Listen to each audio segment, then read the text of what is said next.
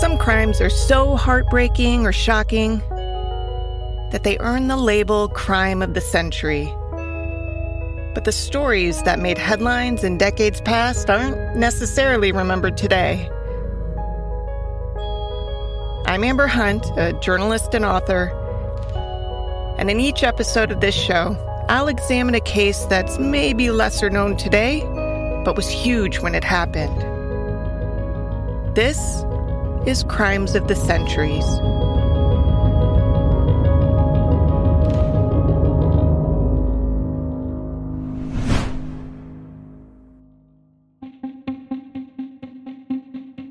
When a patent attorney was found dead in the Philadelphia apartment he kept above his office, it seemed a horrific accident. The man, named B.F. Perry, had burns disfiguring his face. Evidence of a chemical explosion littered the floor around him.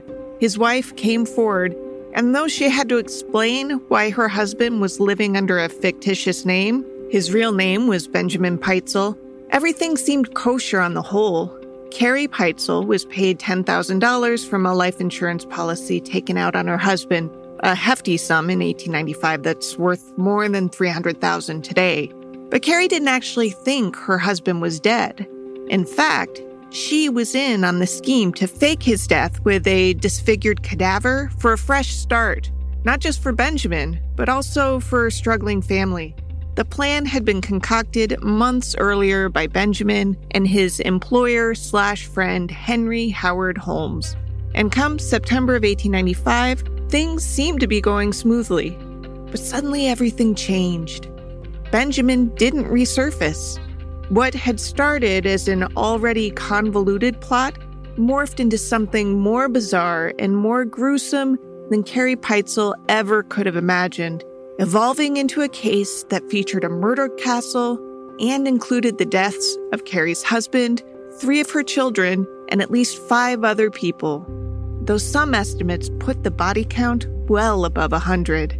This is the story of H.H. Holmes, one of America's earliest serial killers. Listen, if you were to talk about any serial killer, it is obvious that the stories would be messed up. But H.H. Holmes was a special type of messed up.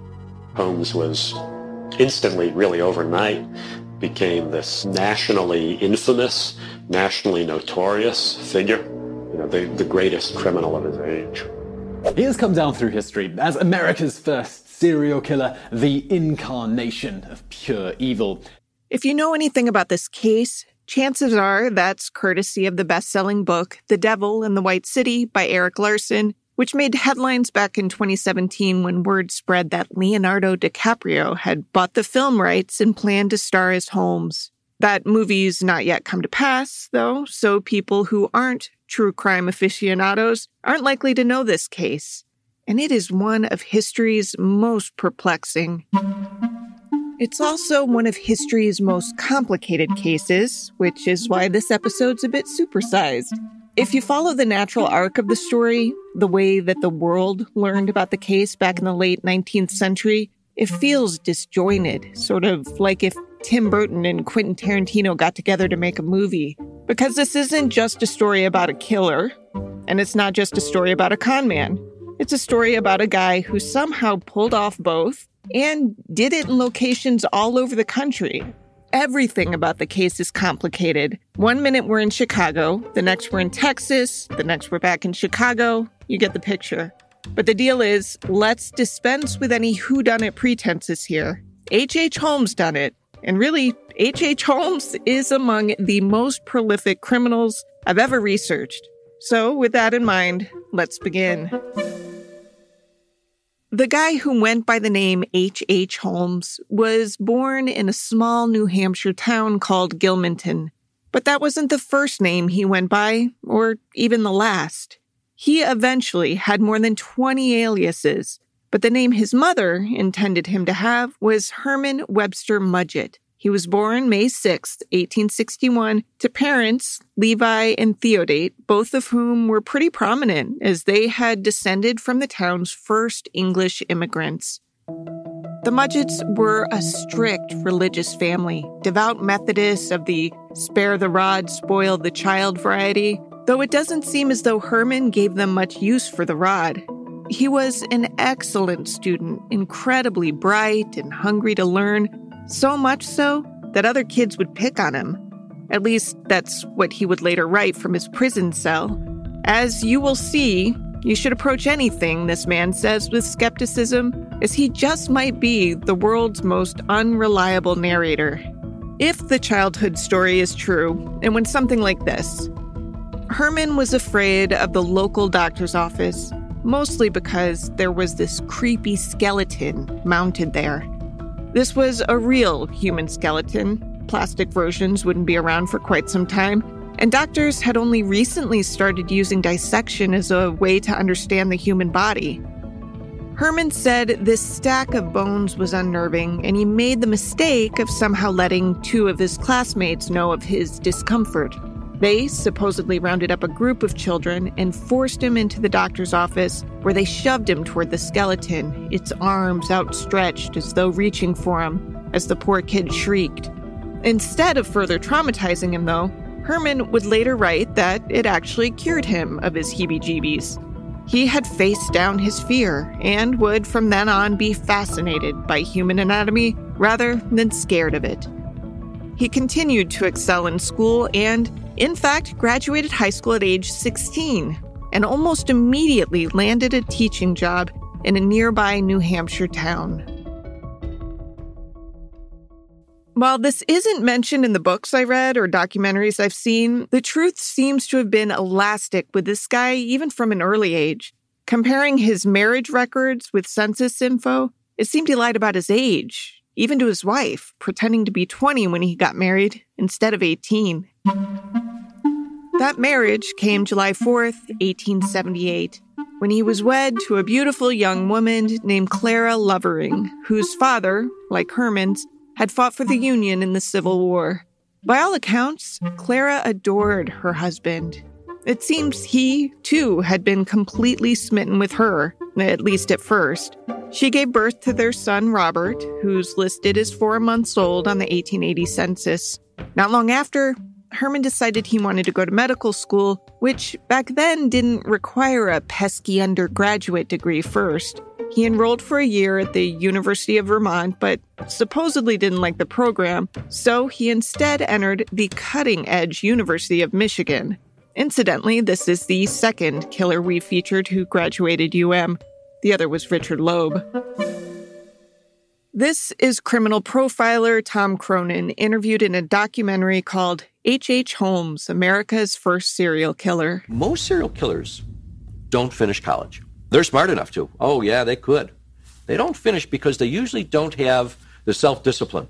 At that point of their life that they've conned enough people, they go to grammar school and high school because they're learning their trade, which their trade is an ultimate con man. Holmes is really someone unique because he finishes. Not only finishes, he finishes medical school. Still going by his birth name, Herman Mudgett, he was a good student and especially excelled at anatomy. His wife stayed behind in New Hampshire, working as a dressmaker and sending money to her husband to help him through his studies. At UM, medical students were routinely given cadavers to dissect, a rarity at the time, for which Herman had a stronger stomach than most. Well, in medical school back then in Michigan, probably some of his fantasy was working on the cadavers. And wow, the University of Michigan gave him cadavers to work on. Well, that helps his fantasy. Holmes also had a con man's mind, and working with these dead bodies gave him some get-rich-quick ideas. By his own account, while a med student, he several times pulled out life insurance policies under fictitious names, then disfigured one of the school's cadavers and passed it off successfully as the insured. He pocketed thousands of dollars doing this. Those weren't his only cons. This is author Harold Schechter, who wrote a book about Holmes called Depraved and was interviewed in the aforementioned documentary. He was a kind of prodigy of crime. And, he was really sort of an evil genius who, if it hadn't been for the fact that he was so clearly sociopathic, probably really could have been a great man. He tallied other crimes during college, too, according to another documentary, this one from A&E. During the summer of his junior year, he becomes a traveling book salesman. But instead of turning the money in, he just keeps it. He keeps buying things on credit and pocketing the proceeds instead of paying for the goods. And he keeps getting away with it. This man was as slippery as they come, passing off bad checks or skipping town before a bill was due. Like many socios/psychopaths, he could be incredibly charming, allowing him to get away with a lot of it for a long, long time. It helped that he relocated more often than a military brat, and the aliases helped too.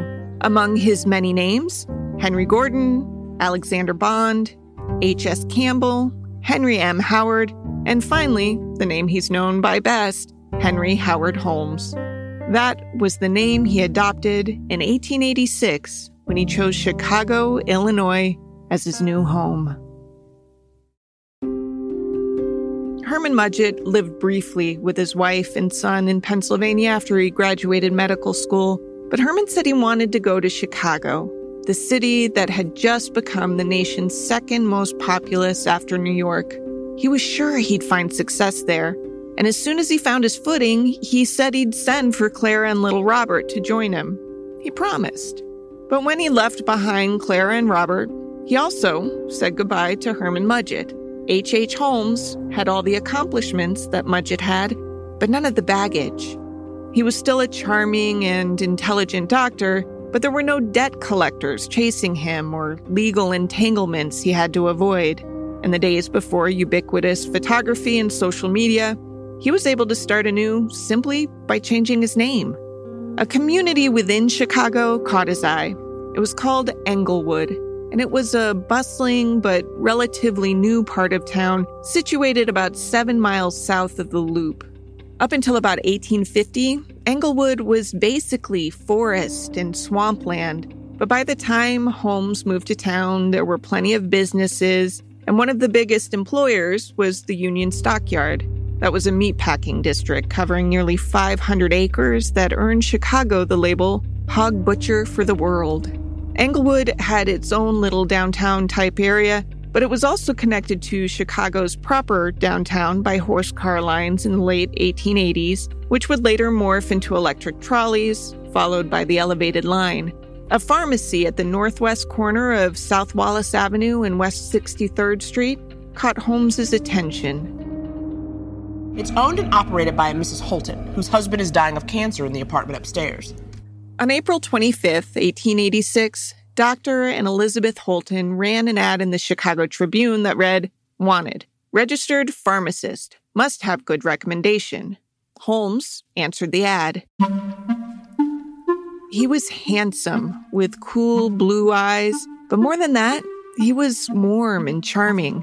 He learned that Elizabeth was running the pharmacy herself because her husband was sick with cancer. And he seemed genuinely worried about her, like, geez, I sure would like to help you out. So Elizabeth hired him, and he seemed like a godsend. He worked long, hard hours and not only kept the pharmacy afloat, but actually made it more prosperous. In Larson's book, he writes that Dr. Holton died of cancer not long after the hire, though I couldn't find any obituary notices for the man who presumably had been well-liked in Englewood.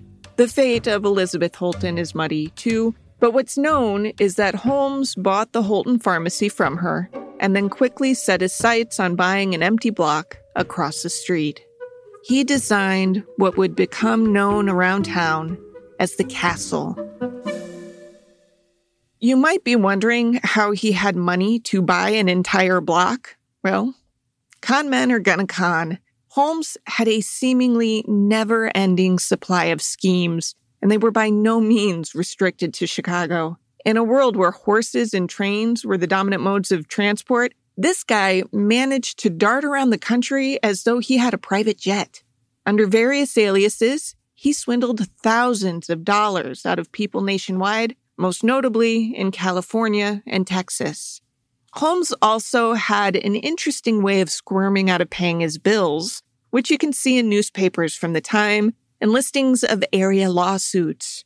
It seems he routinely sued people to get out of paying his bills, or they sued him because they'd been stiffed. Either way, he held on to far more money than he would have otherwise, And that is how he could afford to buy a block across the street from his pharmacy and build a home to his precise specifications. And this was more than just a house. It is sort of a physical representation of Holmes himself. A very complicated being that isn't at all inside what it appears to be on the outside.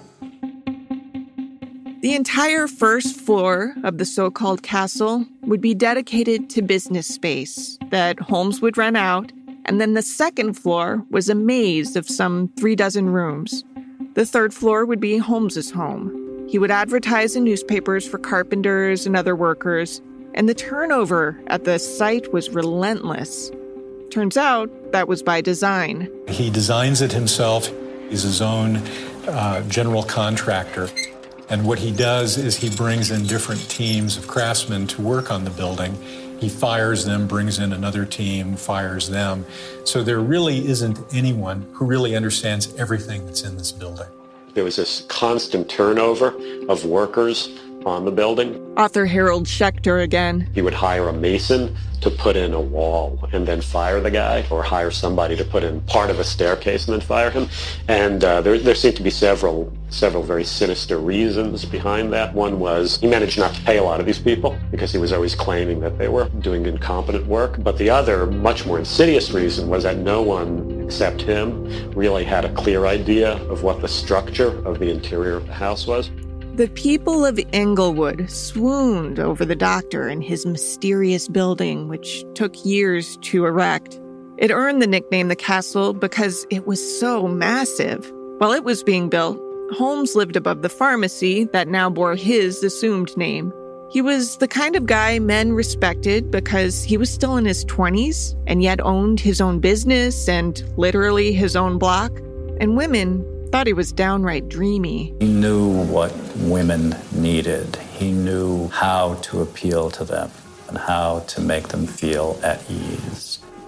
Whatever that skill is, he had it in spades and used it every opportunity he could. He hired a string of typewriters, not the machine, but that's what they called the women who typed back in the day, and wooed many of them into affairs. The turnover there was pretty drastic, too. Sometimes the women would just disappear one day and never be heard from again. Anyone asking after them would be met with a shrug from Holmes. Women, am I right? Disappearances were exceedingly, disturbingly common in this era, especially in Chicago. There are a few reasons for this. First, women were gaining more independence. Yes, voting was still a ways off, and marriage/motherhood generally the expectation, but things were inching toward the direction of more autonomy. That meant that women answered ads for jobs and made their own money.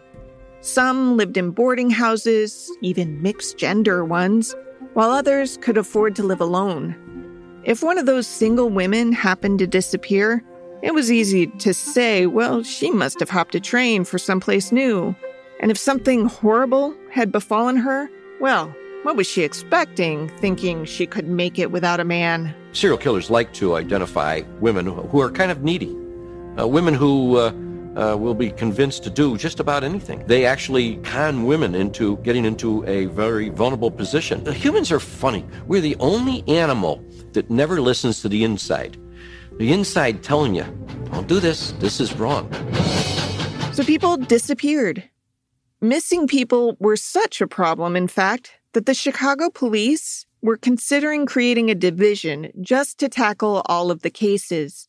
No doubt other big cities dealt with similar issues, but Chicago's location, a midpoint for the country in which thousands of trains came and went, bringing God knows who to God knows where. So the truth is, we don't know what happened to a number of women whose paths crossed with Dr. H.H. Holmes.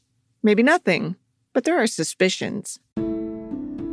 What is known is that once the building Holmes was erecting in Chicago was finished, he sold the old Holton pharmacy to a worker he had hired at what seemed like a fantastic price, though he failed to mention the many debts he had allowed to accrue that the buyer was inheriting. He also failed to mention that he planned to open a competing pharmacy right across the street in his newly finished building. After settling into this new location, Holmes needed help running a jewelry counter inside his drugstore, because that was a thing in the 1890s. You'd buy your mineral water and bandages in the same spot you'd pick out a necklace for your wife. His posting caught the attention of a man named Acilius Connor, though that name's a nightmare, so he went by Ned. In early 1891, Holmes hired Connor, who was excited not just by the new job, but also by its location. It was near Jackson Park, which had been barely more than a barren wasteland until recently, but it was now famous worldwide because that's the spot that Congress had chosen to host a huge World Fair in 1893. Connor moved his wife Julia and their 8-year-old daughter Pearl into the same building where he now worked, the so-called castle. Soon, Holmes offered Julia a job too, which she accepted. Ned found his new employer smooth and dapper. He was exceptionally warm and seemed incredibly concerned about Ned's daughter Pearl.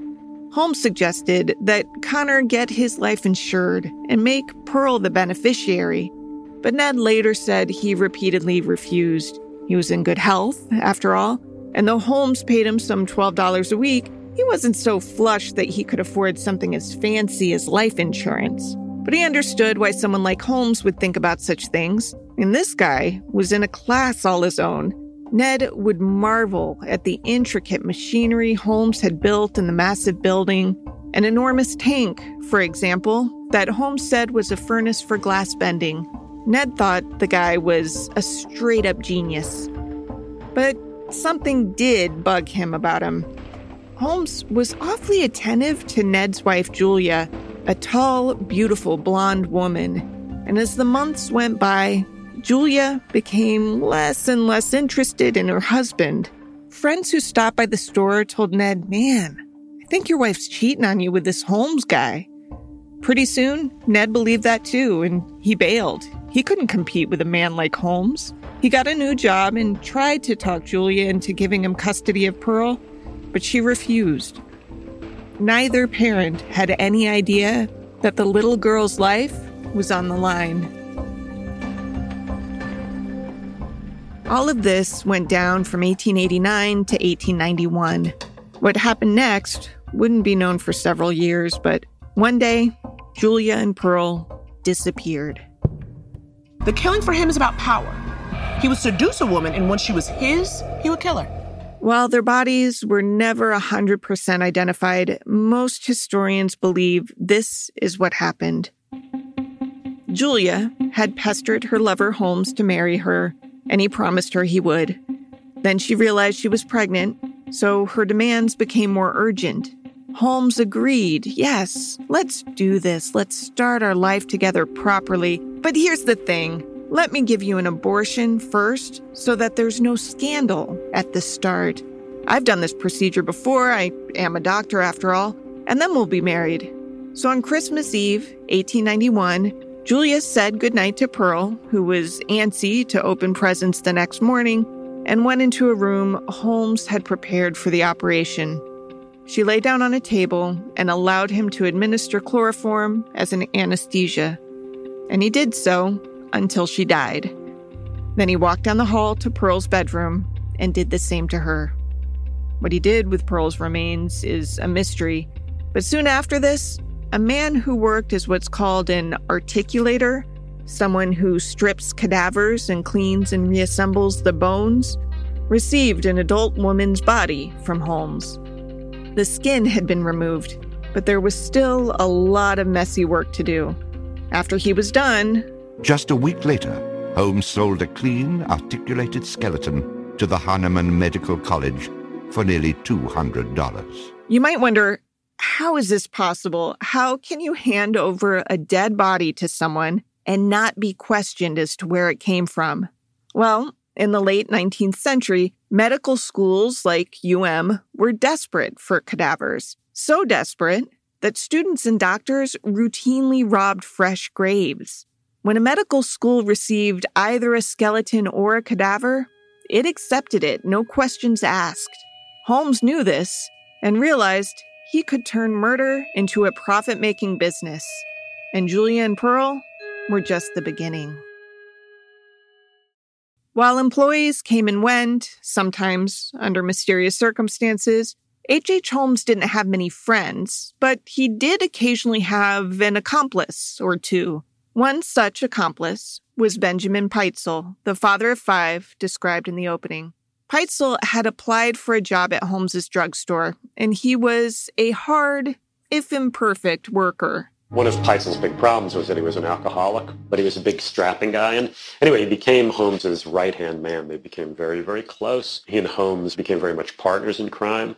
And Pitezel served a number of important purposes for Holmes. That Pitezel was a big guy mattered because Holmes was not. He stood about 5'8" and weighed 140 pounds. Holmes himself, though obviously a very, very dangerous person, didn't look particularly dangerous. He was a rather slight, elegant man, one of the reasons he was so attractive to women. It sounds as though their alliance built slowly, but it did build. And it seems that Pitezel shielded his wife Carrie from any nefarious goings-on. Pitezel and another trusted worker, Patrick Quinlan, would help with odd jobs in the middle of the night, say disposing of a suspiciously heavy trunk, for example. Whether they were fully aware of what they were aiding remains a mystery. It's like going to the amusement park. The first time you get on a roller coaster, it's scary. You're close to falling out. And that people like that thrill, get to that line. Well, association with a guy like Holmes would be the same thing. People get close. They don't think they're ever going to be the victim. But they had to have had questions. For starters, there was the stream of people who visited Holmes's castle, never to be seen again. And there was the fact that Holmes told one woman after another that she was the only girl for him. Holmes even married some of these women. Never mind that he was still legally married to Clara, the woman he had abandoned in New Hampshire. Holmes's second wife was a young, blue-eyed beauty named Myrta Belknap. The two married in 1887, and at first, Myrta helped mind the pharmacy, but eventually she got annoyed by the endless parade of women who came in to flirt with her equally flirtatious husband. Holmes always managed to put her at ease, but once Myrta got pregnant, she found herself less patient with him. Holmes, in turn, got impatient with her and shifted her to bookkeeping work, which kept her in their apartment and out of the pharmacy. Myrta had a baby girl named Lucy and basically disappeared, not in the same way as the other women, though. Strangely, all of the women Holmes legally married survived this tale. Maybe I shouldn't say legally. I mean, he was a polygamist, so his subsequent marriages weren't legal, but we'll define it as a marriage with a paper trail. Those women survived. Because there were also women he, quote-unquote, married with no paper trail. He fake married a woman named Minnie Williams, whom he'd met tooling around Boston sometime in the early 1890s. Minnie wasn't Holmes's usual type, in that she was a bit frumpy and less of a looker, but she had something important going for her. She had inherited some $40,000 from a rich uncle. Most of that money was tied up in a hunk of Texas land. Holmes, under the alias Harry Gordon, wooed Minnie, who had tried to resist him, but his charms proved to be too much. Eventually, she accepted a job in Chicago and moved there in the summer of 1892. Minnie's sister Anna, nicknamed Nanny, wanted to vet this suitor, so she packed a trunk and came to Chicago in 1893. She wrote once to friends the next month, gushing about brother Harry, and she asked them to send more of her stuff to Chicago. She was going to stay there, she said, with her sister and her sister's new husband. Her friends obliged and sent along some items, but that trunk of belongings was never claimed, and neither Nanny nor Minnie was ever seen again. It was around this time that Holmes and Pitezel traveled to Texas to stake claim to his supposed wife Minnie's inherited land.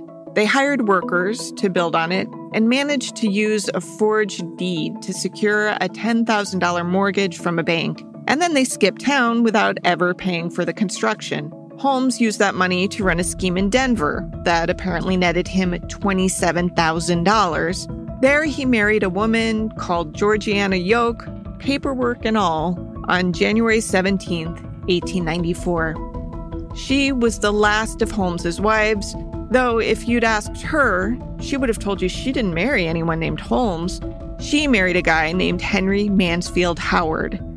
Yoke lived with him in Chicago, completely unaware that he already had a wife and daughter living in a house he'd bought nearby. Not to mention the wife and son in New Hampshire. I mean, how this man kept his identity straight is beyond me. But he had kept this nonsense up for years, bouncing around the country, always returning to his home base, the castle in Chicago, a castle that, thanks to this Chicago World Fair, was about to become an infamous hotel as millions were drawn to the city from all over the globe. People took excursion trains out there on Sundays and they wanted to see it. The fair was officially called the World's Columbian Exposition. Columbian as in Christopher Columbus. Get it? World fairs were all the rage at the time, the most recent having been Paris's Universal Exposition, which ran from May through October 1889. That had been a huge success, drawing millions of visitors worldwide, so Congress got the idea to tie one in America to the 300th anniversary of Christopher Columbus supposedly finding the country, and eventually chose Chicago as the site for it. The fair was a huge success, not only attracting 27 million visitors, but also cementing Chicago as an international hub. Of the 200 buildings erected at the time for the fair, just 2 still stand, but much of the landscape design remains. Now, when Congress chose Chicago as the fair site, it wasn't without controversy. Violent crime was rampant there. Larson, in his book, reported that in the first 6 months of 1892, the city tallied nearly 800 violent deaths. Just as is the case with today's murders, most were over sex or money, but some were less explicable. Many went unsolved. And suddenly, millions of people were pouring into the city, even before the fair gates had opened, because of the jobs created by even just the construction phase. They're not calling their relatives, telling them where they're at. They just know that they're going to Chicago to see the Columbian Exposition. Perfect victims, because they're unknown in the city. Their relatives, wherever they came from, know that they were coming to Chicago, and they never came back. Now, how do you start to find them? They don't even know where they stayed. Perfect, easy victims. I'm sure some of them got in and out of his place with no problem. And others, they walked in and they never checked out. At the time, the overall economy in America was taking some hits, but jobs were plentiful in Chicago. Many of them hit up hotels for living quarters, including simple, affordable rooms inside of Holmes's castle. Men are in large part turned away from the hotel, so it becomes filled with women for Holmes to prey on. He's a forgiving proprietor, often forgiving young women of their debts when they suddenly leave town without their belongings. Now, you'll remember that the first floor of the castle was occupied by various businesses. Holmes and a few regular tenants lived on the 3rd floor. But it was the 2nd floor that made the place a macabre legend. No one knew it from looking at the building's facade. In fact, the place looked big but kind of boring, like it needed a real architect behind its design and not just a doctor with a dream. But anyone given access to that 2nd floor learned that it was straight from a nightmare. This hotel was designed by Holmes himself, with the intent of murder built into its walls. Secret rooms and pathways hidden throughout the hotel masked hotel visitors to the horrors happening right below their feet. Holmes intentionally designed false doors and stairs that led to nowhere. Some rooms were lined with asbestos to ensure sound couldn't escape. One room was actually a giant vault that, when closed, became airtight. Holmes, in some rooms, had discreetly installed pipes that funneled the gas, the valves to which he could control from his personal apartment. Stairs led to strange, labyrinthian passageways, as though designed to, say, trap a person attempting to flee. A bathroom on the second floor had a trapdoor with stairs leading straight to the basement. There also was a hallway that featured a greased chute big enough to slide a body. That chute also led to the basement. As you can probably guess, the basement played an important role in this house of horrors, and there was something akin to an autopsy table, crusty with dried blood. That glass-bending furnace mentioned earlier was down there too, though when police eventually inspected it, they realized it was better suited for cremating a human alive than it was for glasswork. Holmes had also built a medieval torture device called a rack, which could be used to rip limbs from a human body. Of course, when it was discovered, Holmes had a different explanation for this device. It was something that Holmes claimed was what he called an elasticity determinator, which was supposedly a device to create, as he put it, a race of giants by strapping people onto this thing and then stretching them out. But it was clearly some kind of torture device. Because Holmes had such enormous turnover among workers when constructing the building, and because building permits were still a new concept, one that wasn't required yet in Chicago, no one had any clue that the second floor had been designed specifically with murder in mind. We simply don't know how many people died there. Usually when I read open-ended estimates, I dismiss them as sensationalized. But in this case, we only know 9 of Holmes's confirmed victims, and 4 of those 9 were killed outside of the house in the months leading up to his capture. I can't imagine that he built a home with a greased body chute, lived in it for at least 5 years, had countless guests and employees cycle in and out, and yet only killed 5 people.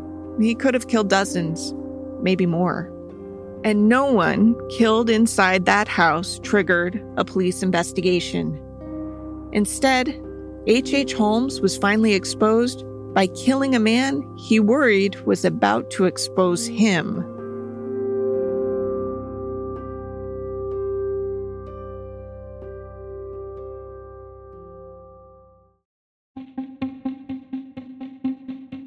Benjamin Pitezel knew too much. We're not sure how much, but we know it was too much. That knowledge, combined with Pitezel's affinity for drink, made him dangerous in the mind of H.H. Holmes. So Holmes devised a plan. He persuaded Pitezel to take out a very large insurance policy on his life. Pitezel's wife, Carrie, was the beneficiary of this policy. And the plan was that they were going to stage Pitezel's death in Philadelphia, which was where the insurance company was located. And Holmes was going to substitute a cadaver that he assured Pitezel he would have no trouble getting hold of. Pitezel was going to go underground for a while, and they would collect this money and then split the proceeds. They got Pitezel insured for $10,000, and then the two of them moved to Philadelphia for a few months to establish a life there under pseudonyms. They hit some other cities too, conducting smaller scams, one of which actually got Holmes arrested for the first time.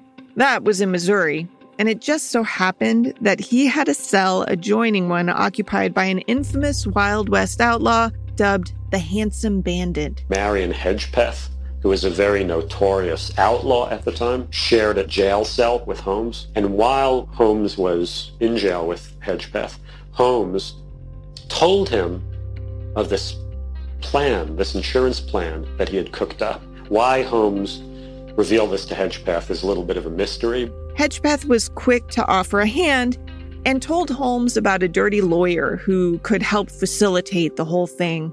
Hedgepeth simply asked for $500 in return. Holmes agreed, and then was bailed out by Pitezel. This sounds like a footnote, but it comes back later. Back in Philadelphia, Holmes and Pitezel put the final steps of their scheme into action. One day, a client came in to talk with B.F. Perry, who was really Benjamin Pitezel, and found him dead, his face destroyed in an explosion. Now, Carrie Pitezel had not wanted to go through with this scheme to defraud a life insurance company, But her husband was adamant it would be the answer to their prayers, and he said Holmes had gotten away with it before, so Carrie agreed. Once this dead body was discovered, Carrie Peitzel alerted authorities that her husband had been in Philadelphia under an assumed name in hopes of sorting out some financial woes. Holmes was alerted as well, and he volunteered to identify the body, which at the time was the only way people could know for sure that someone was indeed dead. Fingerprint technology wasn't the identification method of choice until around 1903 and after. Trouble was, the authorities in this case wanted a direct relative to confirm the identity, and Carrie and several of her 5 kids happened to be sick, so she sent her 14-year-old daughter, Alice. Alice traveled to Philadelphia with Holmes, identified the dead body as her father, but believed Holmes when he assured her it wasn't really her father. Then, Holmes, in a convoluted plot, moved her from one place to another while he claimed he was trying to safely reunite her with her family. Carrie Peitzel collected the insurance money. When Holmes came back without her husband or her daughter Alice, she was confused, but Holmes said that father and daughter were in hiding together and the whole family would reunite soon enough. In fact, he added, "I'll take 2 of your other kids, 10-year-old Nellie and 8-year-old Howard, and bring them to Benjamin too, so it'll be easier for you to travel with the other 2 kids." It's almost pure luck that authorities pieced together that Peitzel hadn't died by accident after all. Forensics was in a very rudimentary stage. The most that you could do with a blood stain was go and identify that in fact it was blood. This is Marion Caparuso, an Illinois State Police forensics expert, interviewed in that H.H. Holmes documentary. When Benjamin Peitzel's body was found and they identified chloroform in the stomach contents, they were just very lucky that they had a large quantity so that they could go with the physical characteristics, the color and the odor of chloroform. Because if there had only been trace amounts, there wasn't a test that could have been done to positively identify minute amounts of chloroform until well into the 1940s, when there were instrumental techniques available to identify various organic compounds. Though the death had at first looked like an accident, this chloroform discovery meant that it had been staged, because the amount needed to leave such a smell was surely debilitating, if not fatal on its own, meaning that Peitzel couldn't have been conducting some chemical experiment that exploded and killed him. Nope, this was clearly murder. Once investigators caught on, they quickly tied Peitzel to Holmes, who denied knowing anything about anything. Despite his denials, this story of suspected insurance fraud made huge headlines. And that caught the attention of Marion Hedgepeth, a.k.a. the Handsome Bandit, who saw the story in the news and got pissed off that he'd never been paid the $500 Holmes had promised him, so he alerted authorities and told them everything he knew about the scheme. Holmes was arrested. His home was searched. Authorities weren't there looking for bodies, but the sinister layout and the bits of bone that they found sounded alarm bells. In 1895, Holmes was charged with murder. The Holmes case generated this incredible amount of national attention and really international attention. Really in his own time and in America, Holmes was much more notorious and more widely known than Jack the Ripper, who was a contemporary of his. The trial was not just a media sensation. It was an absolute circus. Holmes's trial was kind of the O.J. Simpson trial of the day. It just generated this huge amount of publicity. The case had become a kind of national obsession. Of course, there wasn't CNN or Court TV back then, so it couldn't be covered quite as relentlessly, but it was covered very, very extensively. There were true crime books and pamphlets and all kinds of stuff. And Holmes himself had become a sort of folk figure almost, the sort of national boogeyman. Holmes was only convicted of Peitzel's murder, though there's no question he also killed 3 of the man's children. We know this thanks to a private investigator named Frank Geyer. After several months of traveling all over, following in Holmes's footsteps, Frank Geyer did in fact manage, by dint of incredibly hard and heroic kind of detective work, to locate the bodies of all three children. A little boy he found charred remains of the little boy in a stove in a little house in Indianapolis. And they dug up the remains of the two little girls up in Toronto. Once that was discovered, the extent of Holmes's fiendishness, his monstrosity, became evident to the public. Investigators also accused Holmes in the deaths of Julia Connor, Pearl Connor, Minnie Williams, and her sister Nanny. Newspaper reporters tracked down Ned, and he said he had no doubt that Julia and Pearl had been among Holmes's victims. Now, I mentioned that there were 9 known victims. If you do the math, you realize there's one known victim left. Her name was Emmeline Cigrand. She'd come to work at the pharmacy in early 1892 and fallen in love with her boss. She also made friends with some of the building's full-time tenants. One of those tenants, a woman named Mrs. Lawrence, later told police that Emmeline had excitedly told her that she planned to go back home to Indiana to visit her family at Christmas time. And then she just disappeared. Mrs. Lawrence was confused as to why she hadn't said goodbye before leaving, but figured Emmeline would be back soon enough. Days passed, however, and Mrs. Lawrence finally asked Holmes if he knew where she had gone. "Why, she left and got married," he replied. He even fakes wedding announcements from Emmeline and a fictional man and sends them to her family. Never mind that she never mentioned this dude to anyone. Mrs. Lawrence was suspicious, but what she was imagining was just so evil. She couldn't fathom that Holmes could have done anything like it, so she never reported it to police. Emmeline's parents turned to Holmes and was moved by how concerned he seemed to be when they said she hadn't contacted them in a while. Later, after police began making sense of the horrible house, an officer noticed a strange marring of the door to that big, airtight vault I'd described earlier. Etched into the door's enamel, about 2 feet above the floor, was the distinct impression of a bare foot. They could see the toes, the ball, the heel of the foot, which clearly belonged to a woman. It shouldn't have been there. Touching the enamel usually left no permanent mark, but this one just wouldn't wipe off. Investigators pieced together what had happened. Holmes had lured Emmeline into the vault, which was airtight. When he closed the door, he ensured she would suffocate. But he did something else too. He first doused the room in acid to trigger a chemical reaction that would deplete the oxygen in the room even faster. The acid got on Emmeline's foot. When she desperately kicked at the door to free herself, she forever left her mark. Most victims left far less. In the basement, police found a vat of acid with 8 ribs and part of a skull. Elsewhere, they found 18 ribs from a child, several vertebrae, a bone from a foot, a shoulder blade, a hip socket. They might have found more, but as Caparuso, the forensics expert, said, it was very difficult to go and identify even the bones as being human in origin, because with the very small fragments, you didn't have enough of the identifying characteristics to be able to make that ID. Investigators also found blood-stained clothing, vaults full of quicklime, charred high-heeled shoes. They found bank documents from someone called Lucy Burbank, yet they never found Lucy. While in jail awaiting trial, Holmes solidified his unreliable narrator role.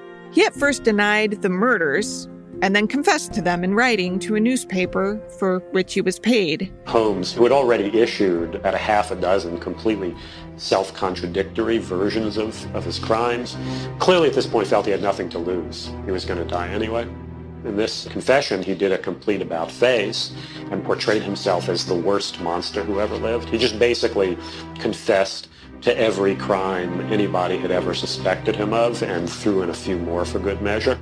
In his newspaper confession, he claimed to have killed 27 people, and he even provided their names. But some of those people were located, alive and well, afterward. Holmes then recanted his confession just before the gallows, claiming that the only 2 lives he ever ended belonged to 2 women, they having died at my hands as a result of a criminal operation. In other words, they died as he was performing an abortion on them. On May 7th, 1896, Herman W. Mudgett, alias H.H. Holmes, was hanged at 10:12 a.m., just days before his 35th birthday. When the body was examined, doctors found that he likely died fairly quickly, as his neck was broken. It seemed he didn't suffer nearly as long as his victims, and he also didn't want his corpse violated the way he had violated so many others. He asked to be buried encased in a slab of concrete, a wish his 3rd wife, who still loved the guy, made sure was granted. Nothing is left of his morbidly world-famous murder castle, as it came to be known. It had been sold after Holmes's death to someone who planned to open it to the public, but the people of Englewood weren't pleased with that plan. Just as its new owner began readying it to become a tourist attraction, someone set fire to the building, ensuring that the castle and all of its horrible secrets went up in smoke.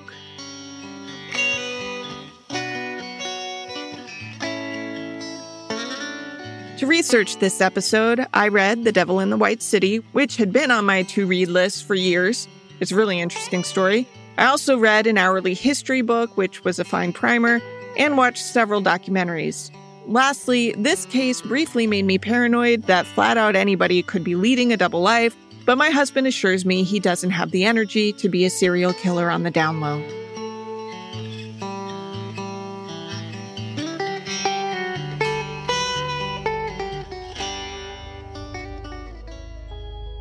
Crimes of the Centuries is a production of the Obsessed Network. To learn more about its shows, go to obsessednetwork.com. This case was researched by me, Amber Hunt, and produced by Garrett Tiedemann. Original music is by Bruce Hunt and Andrew Higley. Other music comes from Blue Dot Sessions. If you like us, help us out by rating and reviewing us on Apple Podcasts. For more information or to recommend a case, go to centuriespod.com. On Instagram and Twitter, we're at CenturiesPod. And check out the Crimes of the Centuries podcast Facebook page.